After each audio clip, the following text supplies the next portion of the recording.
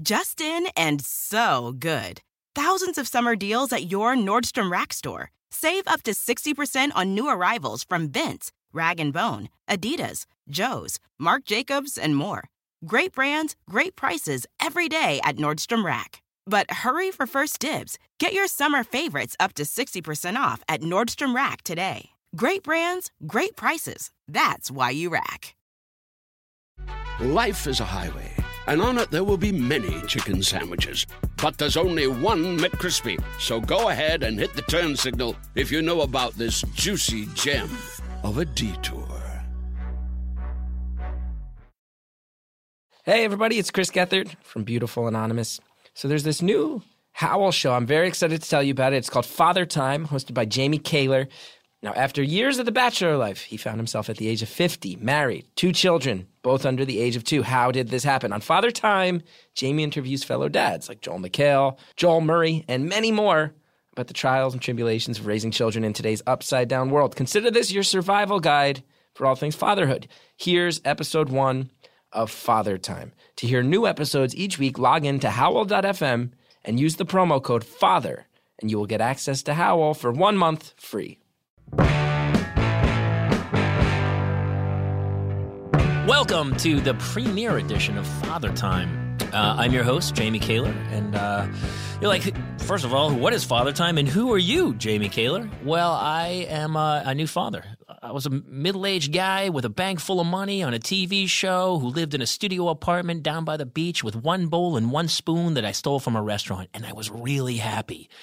I saw every movie when it premiered. I ate dinner out every night. It was really great. I was dating, and I met a girl, and now I'm a 50-year-old man with 2 kids under the age of 3. And it hit me like a ton of bricks where I was like, what?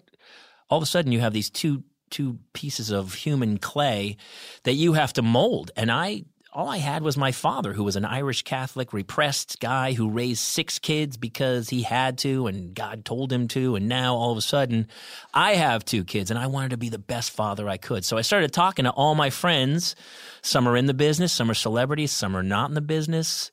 And I started to learn about, we're all going through the same problems of being a father. And how do we learn and become the best parents we can be so that we don't raise these horrible children? The funny thing is that I was in my mid-40s and I was kind of, like a George Costanza character where I was just that normal guy who's middle-aged and doesn't have kids. And so it's very fitting that my first guest is Mr. Jason Alexander, who played George Costanza.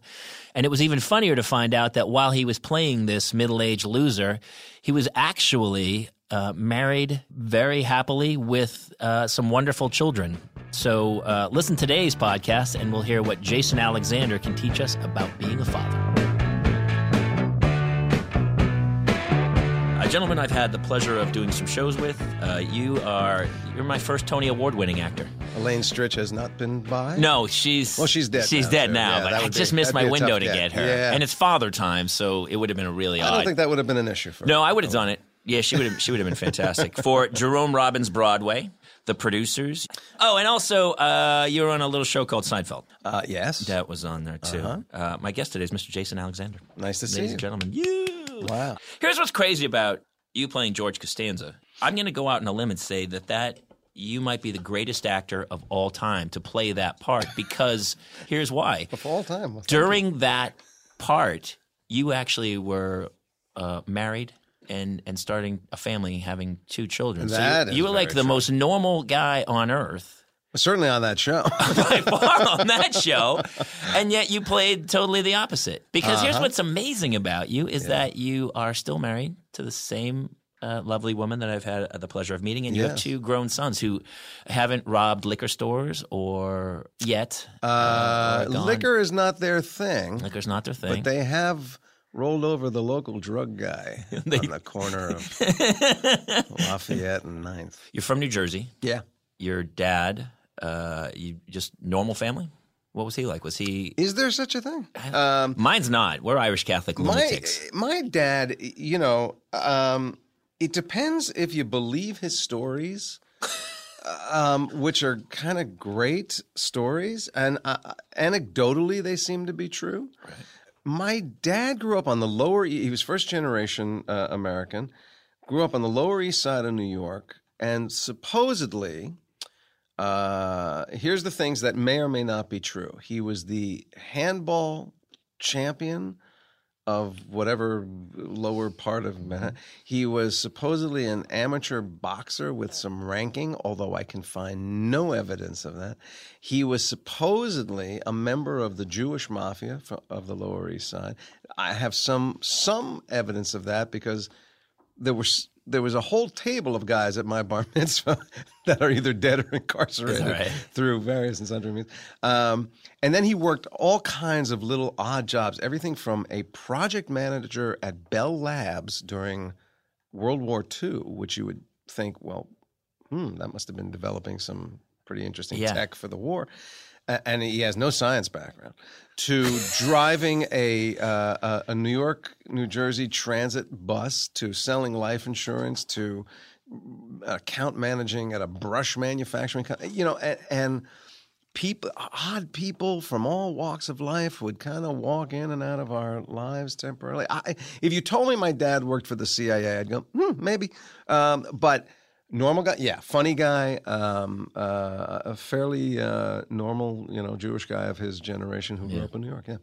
So he was the first generation here. Yeah. Where were they from? My dad's family. I always get this Russia. I think my mother's family was Poland. My dad's family was Russia. And so the joke is that I'm part Russian, part Polish. I want to conquer the world, but I don't know why.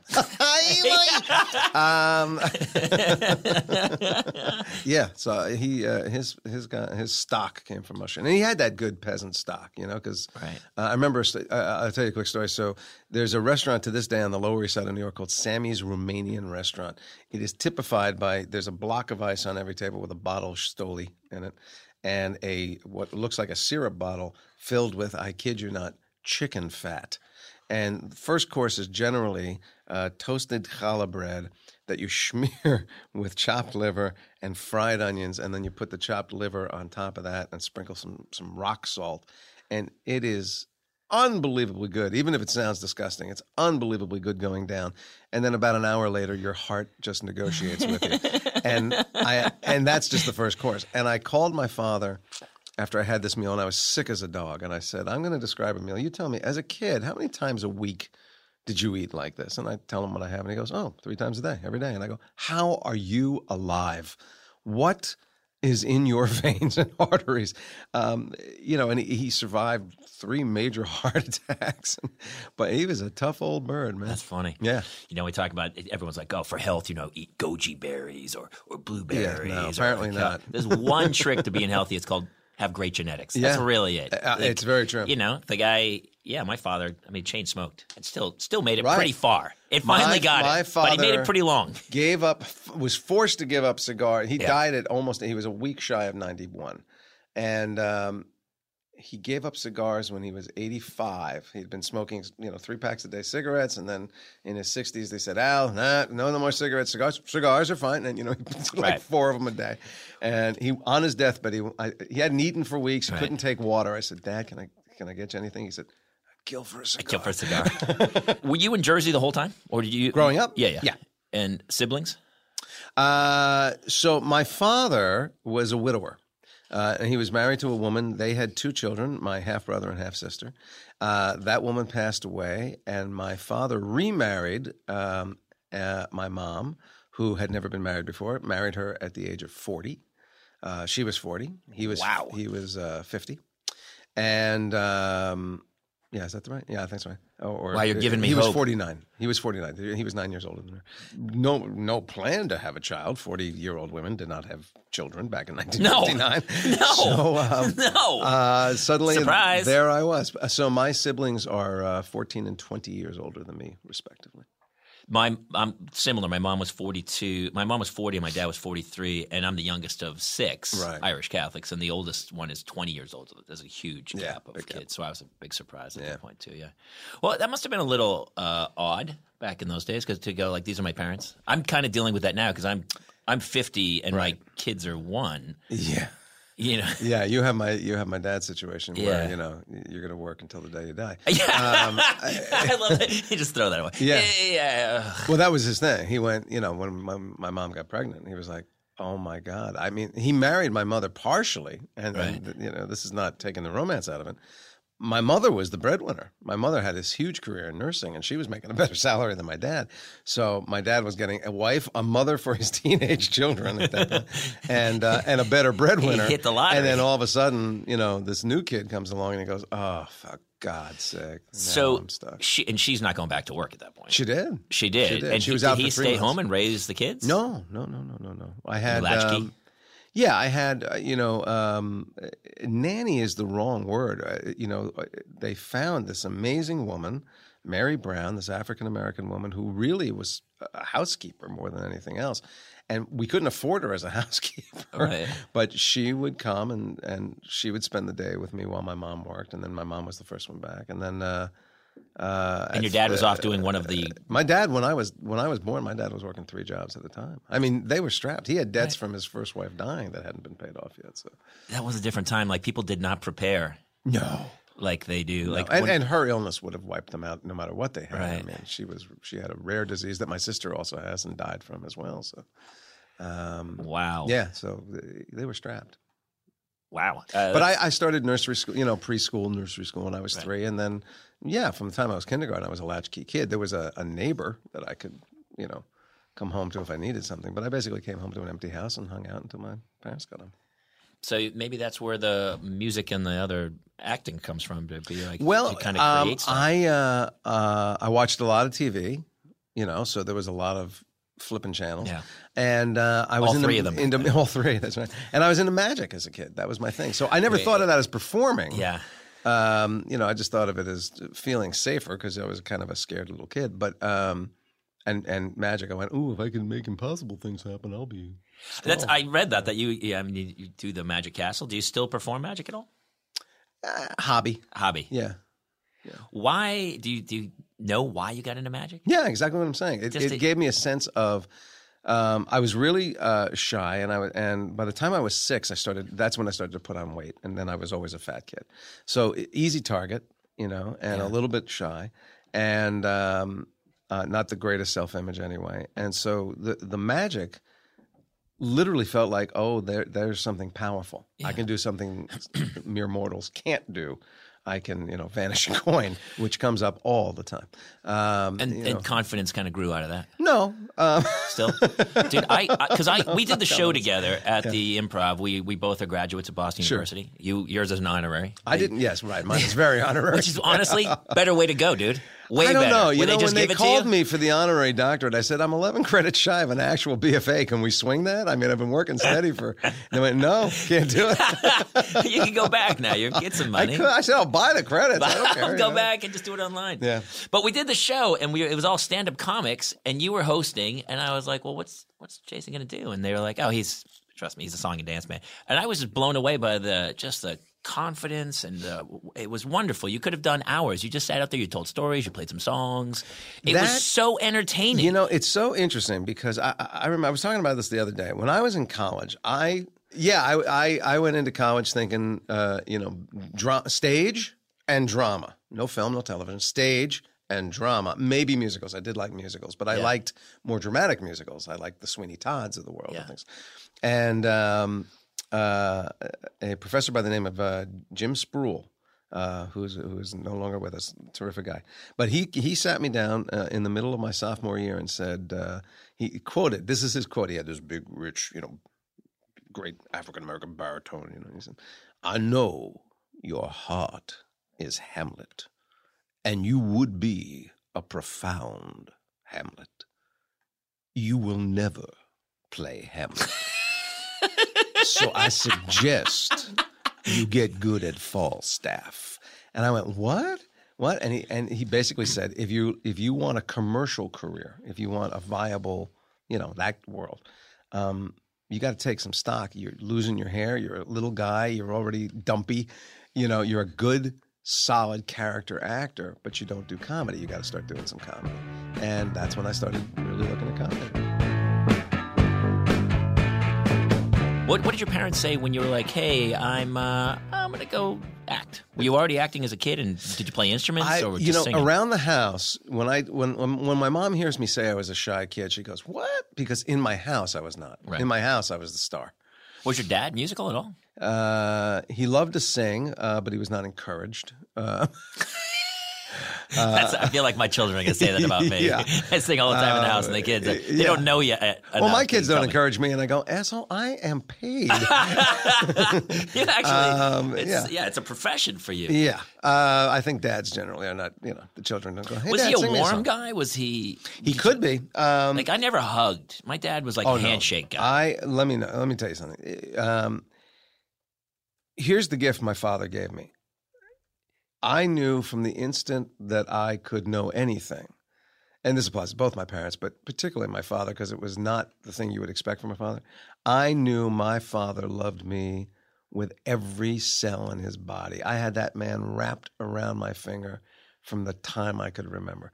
And so for me, he was always warm.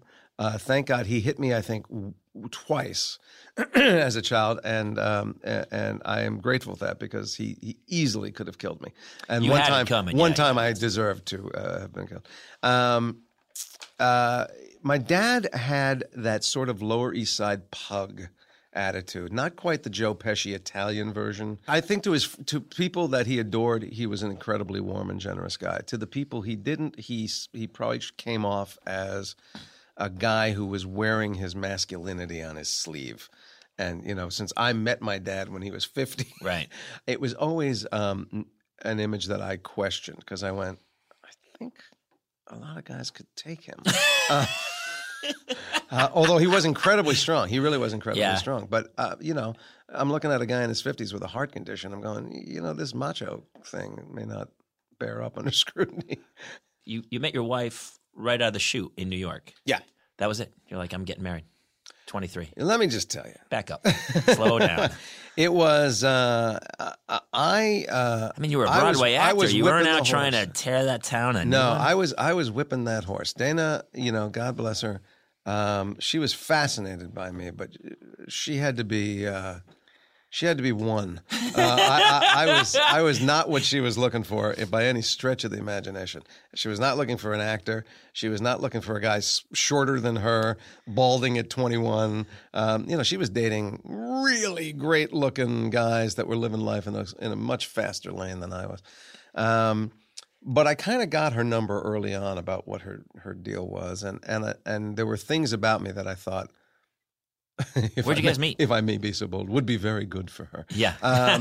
We met under the only circumstance that she would ever have gone out with me. I was working for Joy Todd Casting in New York as the office flunky.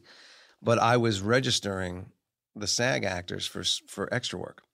And I saw her, and there was a little bit of a connection, although she was just trying to get work. I mean, she wasn't, And I... If she told the story, she would tell you it was a classic cast and couch thing. But I was so shy about asking her out because I knew the situation was so... There was a whole group of people I had to register, and then I asked her to stay afterward because we were thinking of her for something in this pilot that we were doing, which was so not true. And then now I've got her there, and it was the pilot for Fame, the series. Sure. And I said I did not have the gumption to ask her out, so I kept saying, "Oh, it says you sing. Can you sing some scales? I mean, just so I get to know what your voice is." And I'm making her jump through hoops just so I could work up the guts to go, "Hey, so by the way, if you ever want to see a movie or something sometime." I eventually got to that, and it was like I had asked her if she would like to, kill a field full of small animals. Her face just fell, and she was like, "Yeah, sure, yeah, whatever." And because she didn't want it, she said no, she would never go back. She to thought that she'd never get a job there. By the way, working in a casting office, you broke some rules. I feel like asking out the actors. Yeah. Okay. Yeah, I'm just saying. All right. I feel like morally, that's... What about it? You really put her in a weird position. That's uncomfortable. You want to take this outside? Honestly, I would. It was me. Within very short time, things happened very fast. We moved in together within 8 weeks of meeting. And about a month or two after that, and I was 21 years old, I started asking her to marry me. She said no 3 times. because she's a little bit older than me. And she went, no. First of all, she wasn't sure she believed in marriage at all, and certainly not marriage to me. And I just was persistent, and I was, I think it was that thing where I went, I'm going to win. I'm going to win. She doesn't want to, and I want to. You definitely have that. I mean, even going at 14 to go do, you kind of know what you want. You go after it. I did, but you know what? I was in love with love. I mean, Sure. I didn't know what I was doing. People always say, how do you have such a long marriage? I go, make a really good choice the first time. It just so happened that the girl that I asked to marry me was the best possible partner and friend I ever could have found as an adult. I didn't really know that at the time I was asking her to marry me. Had you dated a lot in college? Not a lot. I probably had 3 or 4 relationships before Dana, and a lot of sex. Yeah. I fell into an interesting situation in college that opened up a whole world of sexuality. So, do you know when I was at BU, Playboy was doing a thing about the best places to get laid in any given city in the United States. And when they did Boston, the number 2 place was the 3rd floor student lounge in the Mugar Library. And I went, you know what? They're right. That's really funny. So you get married. You are working. Yeah. And you get some kids. There's a big jump. You were married for a while. We were, and we had 5 years of unexplainable infertility.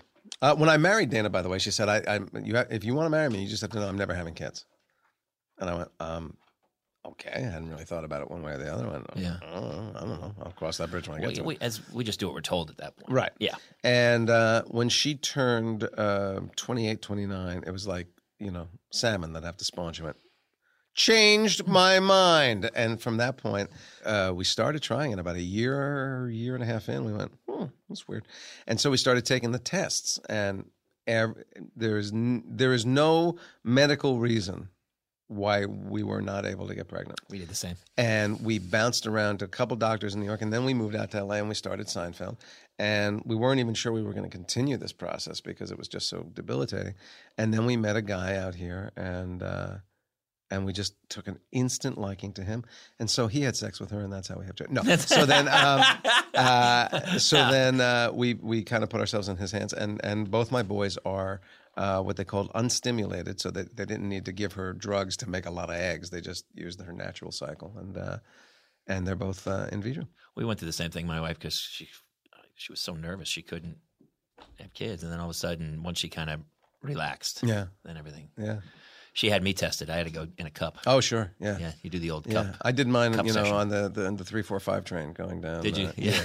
Just to keep it fresh. Because the first they said, just bring it by about 7:30 a.m. I went, that would require ejaculating at around 6 a.m., which that's not I'm problem. a young, happy guy, but I'm not sure. Yeah. I'm not sure. 6 a.m., that's an early call. You're like, it's not me. Please, here's a cup, but it's not me. Yeah. And then kids. But so you were on Seinfeld already. Yeah. Season early. Gabe was born in 92. We started in 90. And Noah was born in 96. So Gabe came around when we weren't quite sure we were going to be on the air. And Noah came around when we were a big old hit. Yeah. When you were like, you're set for a couple more years. Yeah. Yeah, that's rare. That's rare in this town where they Noah go. held back going, get your stuff together. I haven't met Noah, but Gabe is a wonderful kid. He just finished Yale. I graduated Yale almost 2 years ago, yeah. The fact that you, a working actor, hit show, and everything seems to go fine. You just stay married to the same woman, healthy young men who seem normal, are Ivy League kids, like no terror when they were kids and tearing it up. No, the boys, not that they're not without their challenges as any kids are, but, I actually believe they come out cooked, and you can nudge them a little. You can sprinkle some spices on them. So there's only so much I can do yeah. with my two. But they're good. They were good guys, and they've always been good guys. Was it a terror when you? I mean, as a dad, like here's the deal: I have a 2.5-year-old and a 1-year-old, and every day I'm like, oh my god, it's just mayhem, unbridled mayhem. So obviously you were on the show, so I'm sure you were, Well, I had, for an actor, I had a pretty good deal because it essentially a 9-to-5 job. Yeah. I didn't have the 3 months making a movie in the middle of China or and leaving them. I was pretty much an at-home dad. But Did they hang on set with you? Occasionally, but that's a distraction for everyone on the set, and it didn't do anything for them as kids either. Julia had her boys, Henry and Charlie, almost exactly. I think Henry is a year older than Gabe, and I think Charlie is either exactly the same age as Noah or a year younger. And so she had a second dressing room set up as a little nursery. You know, so her nanny was there, and she'd go see the kids anytime we took a break. But for the most part, no, it wouldn't have been great for me. It wouldn't have been great for the boys. So. No, because you were lost in George land. He can't have kids. Well, sure. And you're a method guy, right? Yeah, people absolutely. have to call you George. Absolutely, yes. Yes, never take the glasses off. You not take the glasses off. So we'll talk about having the kids because Gabe's becoming an actor. Mm-hmm. He is an actor now. Is Noah the same? No. What's Noah doing? Well, that's a very good question. Does Gabe have all of his crap together and Noah's the one, the baby? Well, it's interesting. They're very different guys. So Gabe, like his dad, kind of zeroed in on what he wanted to do pretty young. So he has a defining passion. He has a call, and it has carried him with great direction through his young life. Noah, in many ways, is the smartest member of the family, both, just his mental ability, but also his emotional acuity. It's very sharp. He really is an old soul in every sense of the word. But he's also, in many ways, a lost soul right now because he doesn't have that calling. He doesn't know what his thing is. And in our family, he thinks that's strange. And I keep telling him, no, we're the freaks. Most people at age 20 don't go, this is it for me, I know where I'm going. So he feels like, I think, the outsider in this. But he, he's a liberal arts student. He's about, as of this moment, he's about to declare a major in linguistics and a minor in philosophy. Which means he will be thoughtful and articulate about why he's unemployed the rest of his life. But, I can't say for certain that either of them are passionate things for him. He likes to write and believes writing may be a part of his life. And he doesn't want to act, but he would be interested in doing voiceovers. And I go, I don't know what you just said. As if voice acting is somehow disconnected from acting. So, Noah's a little bit all over the map right now, but as he should be. Talk about when they were little kids. Like I had, when my babies were first born, I just had no fear. Like I was overwhelmed of like, oh my God, I'm responsible for the safety of this child. Well, we started parenthood in this really intense way because Gabe was born with a bronchial infection. So the first 10 days of his life was in the NICU at Cedars. And, that throws you for a loop to begin with. And then things got a little worse before they got better. So we had at least 24 hours, or I had 24 hours where I went, my son is not going to make it, my kid's not going to make it. Yeah. And I went to bad places. It's funny because it's something we don't talk about that often, but the utter fear that I didn't have. Like before I had kids, I didn't care. Right.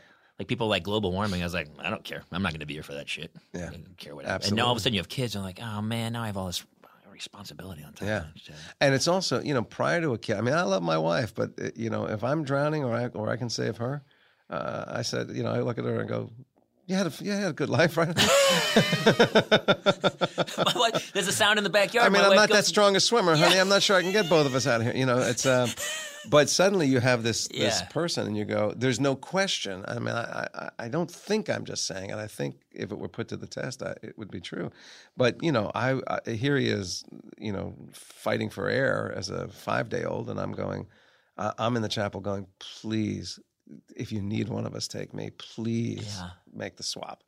And that was unheard of for me prior to that. So, something happens very quickly, which is why I kind of have this tiny little belief in some sort of reincarnation, because I go, if he were just a stranger to me who's now in my life for 5 days and he's been a pain in the ass since he got here, I don't know that I'd be swapping my life to take care of him. And I said, I think we may have known each other before this. So, Yeah, it was a crazy beginning. And then, so 10 days later, he's fine. And by the way, he's been a rock ever since. And we brought him home and we put him down in the cradle, and now he's going to be okay. And we finally take our first calm breath. And then the panic sets in of going, they gave us a person. I don't know what to do with this person. How do you raise a person? Oh my God, it's insane. We've been crib training. Like the 14-month-old has slept in our bed for the first 14 months of her life. And my wife was out of town for like 5 days. And I was like, all right, I'm going to use this time. So I've been up. The kid's like in the crib and screaming all night. I don't belong here. Right. And and then I was like, can you die from screaming? Can a baby? How long can a baby scream before? Oh, they can go. They go. Yeah. So then she threw up from screaming, and then every moment I'm like, is that kid breathing? Like the utter fear of I'm responsible for that kid. Yeah. He comes along. Noah comes along. Noah comes along. They're almost 4 years apart. Were you strict as a dad? Do you think you were similar to your own dad, or were you kind of forging your own path at this point? Couldn't say as a young kid because my dad wasn't around as much when I was a little kid. He was working 3 jobs. Yeah, my dad and I were buddies, and I think that's more or less the road I've gone. We had 2 things with the kids. One is we took a program called Research Infant Educares, or RIE. It's a pretty popular program. And it's a program for birth to 2 years old with the kid. And it's a set of philosophies and behaviors that you try and instill to get your child to the point where you don't get the terrible twos. And it's have you not heard about this? Well, I've heard about the terrible twos because I'm right in the middle of it. No, have you not heard about RIE? No. All right, so here's if I encapsulate RIE down to a sentence or two, what it is it says this person is capable of more self-direction in their life than we give them credit for if you give them the opportunity. So RIE believes what happens at 2 is all of a sudden the child begins its first time ever breaking away from the parent, starting to get some independence. Yeah. But because it's had 0 independence, it's a freak out. It's an emotional freak out. I want it. I don't know what to do with it. I don't know. All right. So RIE tries to show them that they've been making choices all along, and that when we can, we will listen to and empower those choices. So here's where it gets stupid. Okay. Yeah. So first of all, you never pick a RIE baby up or put them down without telling them you're going to do it. So you'd say, Gabe, Dad's going to pick you up now because we're going to go over and have dinner downstairs. And then I would pick him up and take him. Or I'd be carrying him and go, Dad's going to put you down now in the car seat because we're going to go see Grandma. And we have to use the car to do that. You just wouldn't pick them up or put, because they don't decide when to get picked up or put down. So you give them the respect of saying, here's what I'm doing and here's why I'm doing it. Then you do. Now, that, as stupid as that seems. Actually, that makes a lot of sense. Okay. And I've wrecked the first one. Okay. The second one I can start now. Okay. And it might help. It may help. I pick her up. I just pick the one up and I put her under my arm. Right, like a football. Yeah, right, like a football. Yeah. Yeah. Here's so the second one is you got them on the changing table, right? Mm-hmm. And you've done the diaper thing. And now you go, okay, time to get dressed. So, Gabe, I've got a blue outfit. I've got a red outfit. Is there one that you'd like to wear today? Now, he's not going to go, well, I've given it some thought and I think I'd like to go with the blue. But if you just hang there for a minute, their eyes will focus on one or the other. And you go, I see you're looking at the blue outfit. So, okay, let's wear the blue outfit today. Now, this sounds incredibly stupid. No, it actually makes so much sense. You get into this habit of going, look, it's your body, your life, your world, and I realize you have very limited power over it. Let me give you as much as I can. You don't hang a mobile in a RIE baby's crib because they can't look away. So you know that moment where they're going, hi, mobile. It's because it's too much for them. So you're better off putting some sort of lights and shadows up on the ceiling that dance around. It's too late for me. I know. I've already wrecked So the let first me help you. This is really good With stuff. Gabe, it worked great. Okay. With Noah, he went, you know what? Go screw yourself. Okay, all right. Stop asking me questions, kind of thing. So we had that, and then we had a Bible that we used on these boys, and I highly recommend it. And I get nothing for this. I'm not connected to this. These 2 wonderful women, and I wish I could remember their names, wrote 2 great books. One of them is How to Talk So Kids Will Listen and Listen So Kids Will Talk. Great book. And it was developed because these two ladies were moms. Right. They were having problems with their kids. They didn't know who to turn to. So they started having neighborhood meetings with the other parents where they would all go, well, here's what I'm going through, and here's what I'm going through, and here's what I'm going through. And it was all kind of similar. And then they'd go, well, why don't we try something like this? Or I've had success doing this. And everybody, it was like this communal social experiment. And then these women took the success stories and went, here's what we've discovered. And it's great. And then the other book they wrote is Siblings Without Rivalry, which came into being when Noah came around. Right. And they were both easy to read, fun, very simple. Just some guidelines about what do you do when this happens? What might work? What might help? And we found both of them invaluable. My two right now, I mean, they're really good friends, and Hannah will take care of Claire, the youngest, but she still, if Claire has something, she'll just grab it out of her hand and then push her. Yeah, that's a big move. And she's barely walking. And I go, did you just push your sister? Yes. Yeah. She doesn't care. Well, here's the deal with Siblings Without Rivalry. I'm paraphrasing the intro, but it says, imagine your spouse comes to you and says, honey, I love you so much. I had no idea life could be like this. I am so thrilled with you. I'm so in love with you. It's all about you. And I'm so happy in a way I've never been that I've gone out and gotten another one of you. And they're going to come live with us. And, you know, it'd be great if you could get along and maybe share some of your things. They said, that's what you're basically telling child number one. And so you have to understand that it may not go down as nicely as you think.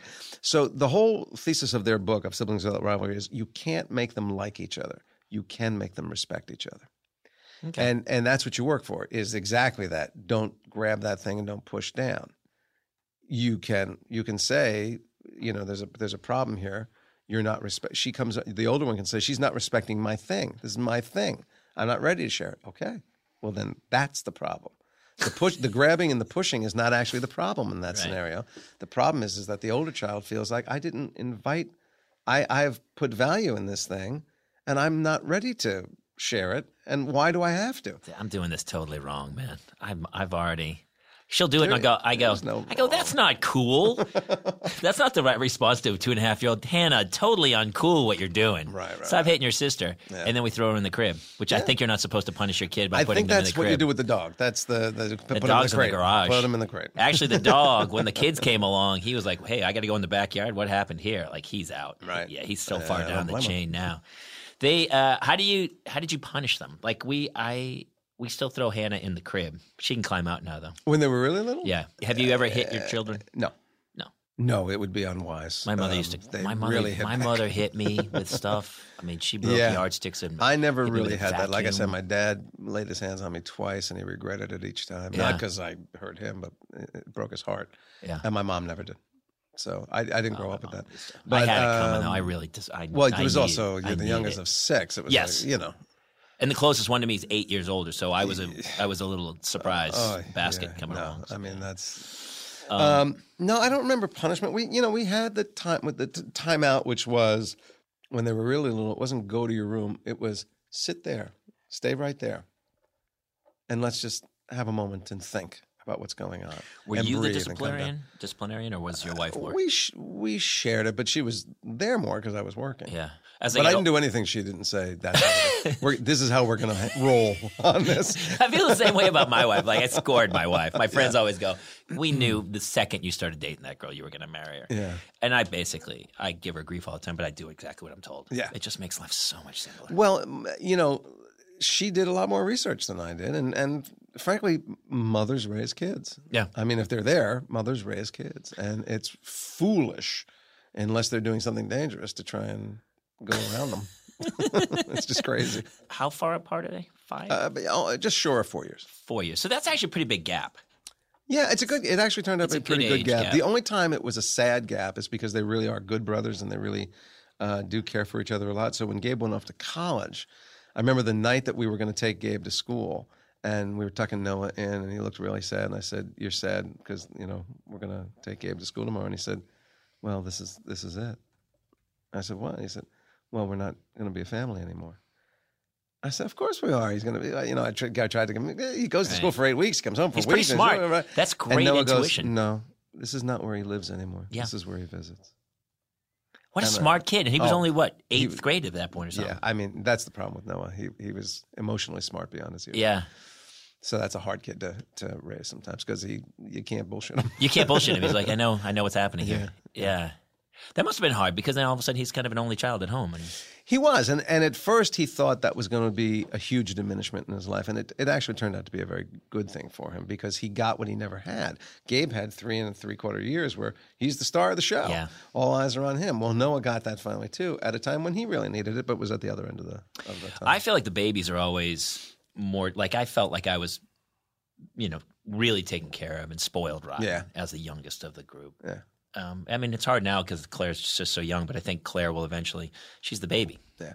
And I think the mom never forgets the baby and the family and stuff, takes care of them. Yeah. Were the kids ever Gabe seems like such a well-behaved young guy. He was never a problem. Never a problem. No. I mean, listen, we all have our times. We all have our periods. You didn't have to go bail him out of jail, or you didn't catch him drinking behind the house. And he was growing up in Hollywood, man. Yeah. I'm really worried about raising my kids here because you see what happens to them. They go to these schools and – this is drugs, a tough, and it's a tough time. Yeah, I don't think Hollywood is any better or worse than anywhere else. I think the added thing here is it is a town that has a lot of money, and there are big have and have-nots divides. And my kids had the extra thing of a family or a father in the limelight, and the disproportionate values that come with celebrity. Yeah. So when you're trying to teach the real value of something and they see people treat me in an exalted way for really no damn good reason, it's very hard to impart those values and those realities. But I think that's the challenge. It is a distorted sense of reality. But it seems like he kind of gets it. Well, other kids don't. They go, "Hey, my dad's so and so." A couple of times, we were really able to nail it. So I'll give you a great, for instance. When we did Disneyland with the kids, Seinfeld was at its height. Right. So, and I had done a lot of stuff for Disney. So anytime we would go to Disneyland, I'd call up the Disney guys. Close the park for you. And not close the park, but we would get the tour guide and we'd go in the back of everything. So we never waited on a line. And like the third time we were doing this, and it dawned on me, and I went, I wonder what the kids make of this, right? So I said to Gabe, and I don't know, he was about 11 at the time or something. I said, Gabe, do you know why we don't wait on the lines? He goes, yeah, because we're famous, because we're better than those people. And I went, aha. I said, okay, let's go. And we got on the line. And what I knew would happen happened. And that was the other families started to go, oh, George, blah, blah, blah. And it was photographs and this and that. And then we did one ride. And I said, I felt like he didn't get it. So we did like 3 rides that way. And I said to him again, why do we not wait on the lines? And he said, because when they went on the lines, they're a family and we're not. I went, that's right. That's funny. That's a great lesson. Yeah. It must have been weird at that point. I mean, when you go to places like that, just to get, barraged, and your kids are with you and stuff, was it ever a point where it's just kind of scary and weird and creepy? No, because the people that are into even the George, I could always say the 4 Seinfelds had very different fan bases. Jerry had the young girls. He did? Yeah, Julia had. Jerry had young girls as his fan base? He was dating Shoshana. Oh, yeah, I guess. No, he had young girls in their late teens and 20s. Sure. Found him very cute. Julia had convicts. They loved her. Convicts loved Elaine because she was a tough, attractive girl. Yeah, I could see that. The crazy people loved Kramer. Yeah. And I had the mothers of the girls that were into Jerry. So it was my fan base was very normal. And, I would get a lot of attention, but it wasn't crazy attention. The only time with the kids when it was like a thing was airports when they were really little. Because, they're not good travelers. So they're fussing and they're screaming and they're whatever. The hours are all off. And I'm holding a screaming 3-year-old and somebody comes up and goes, hi, can we take a picture? And I go, really? This is a real thing. This is happening. Yeah. This is a person. This is my child. And they're crying now. So that was the only time. Yeah. But the rest of it's good. Gabe, the only advice that he ever asked for, and that he's actually taken, is the one that I give all the college students when I go do master classes, and they go, what's the secret? And I go, when you get out of here, don't wait for a job. Make a job. You know, the world is your kingdom now. So get your directors, get your writers, get your designers, get your whatever, and start making stuff. You know, there's no knowing what's going to break through. There's no knowing what's going to compensate you. But if you're an artist, make art. Go do your thing. Yeah. Don't sit there and wait for somebody. And Gabe took that really to heart. So Gabe has become a writer and a composer and a little bit of a director. And he's wears a lot of hats, and he's out there building his team. And they're really starting to do well now. And in fact, he and I are we are right now as we speak selling a little web series that we shot, and I think we're going to make a pretty good sale on it. So that's awesome. Yeah. Well, listen, I really appreciate you coming in. I have a couple last questions to ask you that I ask everybody. Yeah. Hey, man, your kids, I knew it was going to be like, hey, really good lessons. What is one thing that you hope your kids never find out about you or your wife? Oh. How close we came. Well, now they will. How close we came once to breaking up.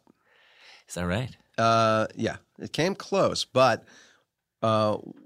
everybody was functioning really at their highest level when it happened, and we were incredibly fortunate that when we decided to go into therapy, because it was not obvious, it was not like screaming. Were the kids already here? Yeah. Oh, okay. Yeah, Noah was baby. Noah was like 2. But it was my premature midlife crisis, honestly, is what it was all about. And you were a huge star on this hit was. show. So yes. honestly, this is great to hear because that was my question to go, how do you navigate that success and not kind of get a little like, you know what? But I don't know if that had anything to do with it as much as really it was, I can look back at it now and go, that's a classic male midlife crisis. I just had it a little early, like at 37, 38. Mm-hmm. But well, you aged early. I did. You were I early. Prematurely bald. Yep. And everything you started I get everything out of the way early. I'm late. I'm a late guy. Well, then you have lots of good things coming. Yeah. But when we went into therapy, we found an amazing therapist, and within 6 months, had a better marriage than I ever had. And then I stayed for 10 years and went, oh, that's what it is to be a grown-up. My wife wants me to go to therapy. I got to tell you. All my friends like you should go. I cannot say enough about my experience. I'm honestly afraid of some of the stuff that might come out, though. I don't know if I could live. Be afraid of nothing. I'd be. It's like I think even the therapist might go, "Wow, you're effed in the H, man. Well, something's really wrong." There you go. I had a reverse midlife crisis. I was single till late 40s, and then I was like, "Oh, you know what? I'm gonna have a wife and kids now." I went the opposite way. Yes. Yeah. Yeah. Well, that's a good thing. You will not face this moment of truth. So you kept that from them, huh? I don't think they ever sensed it or got damaged by it. Dana and I handled ourselves extremely well. Yeah. And like I say, that's a great woman that gets through that because that's tough. Yeah. That's tough. But we both rose to our highest level and got really lucky with the person we hired to help us. Yeah. I do think therapy is great for everybody. Yep. What is one trait that you hope your kids get from you or your wife, or not get from you and your wife? I always say at Thanksgiving when we do the big toast, one of the things that I include along with health, happiness, blah, blah, blah, blah, blah, blah, is may you have challenges that you can meet, because life is pretty dull without them, actually. And sometimes you want them to be like, oh, this is going to break me. I can't get over this hill. And then you set your mind to it and you find a way through stuff. And that's how you grow. So I would love them to have the fortitude to meet those kinds of challenges. I think they can. Yeah. But I don't know if their character yet, I can't tell from what I know of them, whether life has been too good, too easy for them, and so they don't dig, because the time's going to come when they're going to have to dig. And I hope they can. It's definitely a tougher time, I think, now, too. Yeah, absolutely. Especially, I mean, Gabe went off to Yale. He must have been doing something right along the way. But to live in a world of privilege and then have something easy to fall back on anytime there was a problem. Changing, and there's going to be major, all kinds of major socioeconomic, environmental, technological shifts that they have to deal with, and you're gonna have to face the challenges, and I feel fairly confident they can, but it'll be interesting. Really quick on the facing challenges, will you ever even going to test for Seinfeld, was there ever a feeling of nervousness or like, oh my gosh, this is my? It never few. It was always like just the next job, the next job, the next job. You'd already won a Tony by then. By the time the audition for Seinfeld came around, I knew two things. Nothing was the thing. Everything I thought, oh, this is going to be the one. I know, yeah. Nothing is the one. Nothing is. And there's always another one. Those were the two things I had learned. Now, not everybody can say there's always another one, but that was the gift that, fate gave me, that I had enough ability and enough momentum that if it wasn't this, it was going to be something else. Yeah. Actually, you know what? That's the last question is, what is one word of wisdom or a mantra that you would kind of pass on to your kids? And those two things are great. Yeah. I will. Not one thing's ever going to define you. It's and there'll always be something else. And the thing that I've tried to tell people all the time is, and Gertrude Stein said it, there is no there.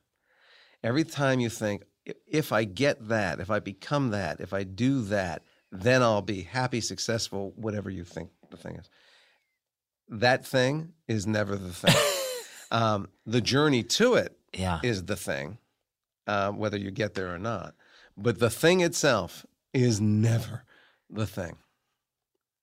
I can't. That's the best way to go out. That's perfect. All right, brother. My guest today, Jason Alexander, thank you so much for coming out and sharing your time. And honestly, I learned a few things. The Rye Child. Check it out. That you can actually do that online. It's too late for my first one, but I might be able to use it for my second one. But you know what? They'll have a child someday. And I can pass it on to them? Right.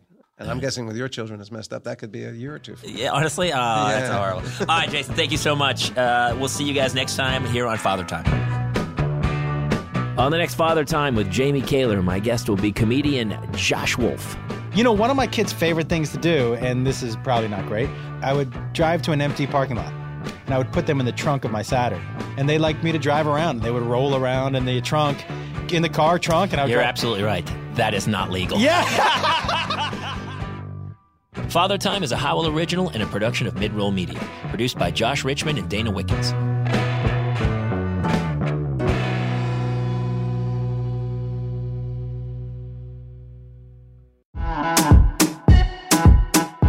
Dale, y'all! This is Tony Rodriguez. This is Carlos Santos. This is Riza Licea. And this is Oscar Montoya. When our powers combine, we are Spanish Aquí Presents. We have a brand new podcast here on Earwolf, bringing you the best of lo mejor of the Latinx comedy. Join us every Tuesday as we chat about what's going on in our lives, Latinx culture, and ¿qué es lo que? Lo que nos está picando. Lo que te pica. Don't worry, we'll tell you what that means if you listen. We'll also be joined by a new guest every single week. We'll get to know a little bit more about their lives. Every single week. And then we'll make them sit back and watch us improvise their lives right back to them. Improvisation. Spanish Aquí Presents premieres July 16th. Subscribe now in Stitcher, Apple Podcasts, or wherever you listen. O donde sea. Spanish Aquí Presents.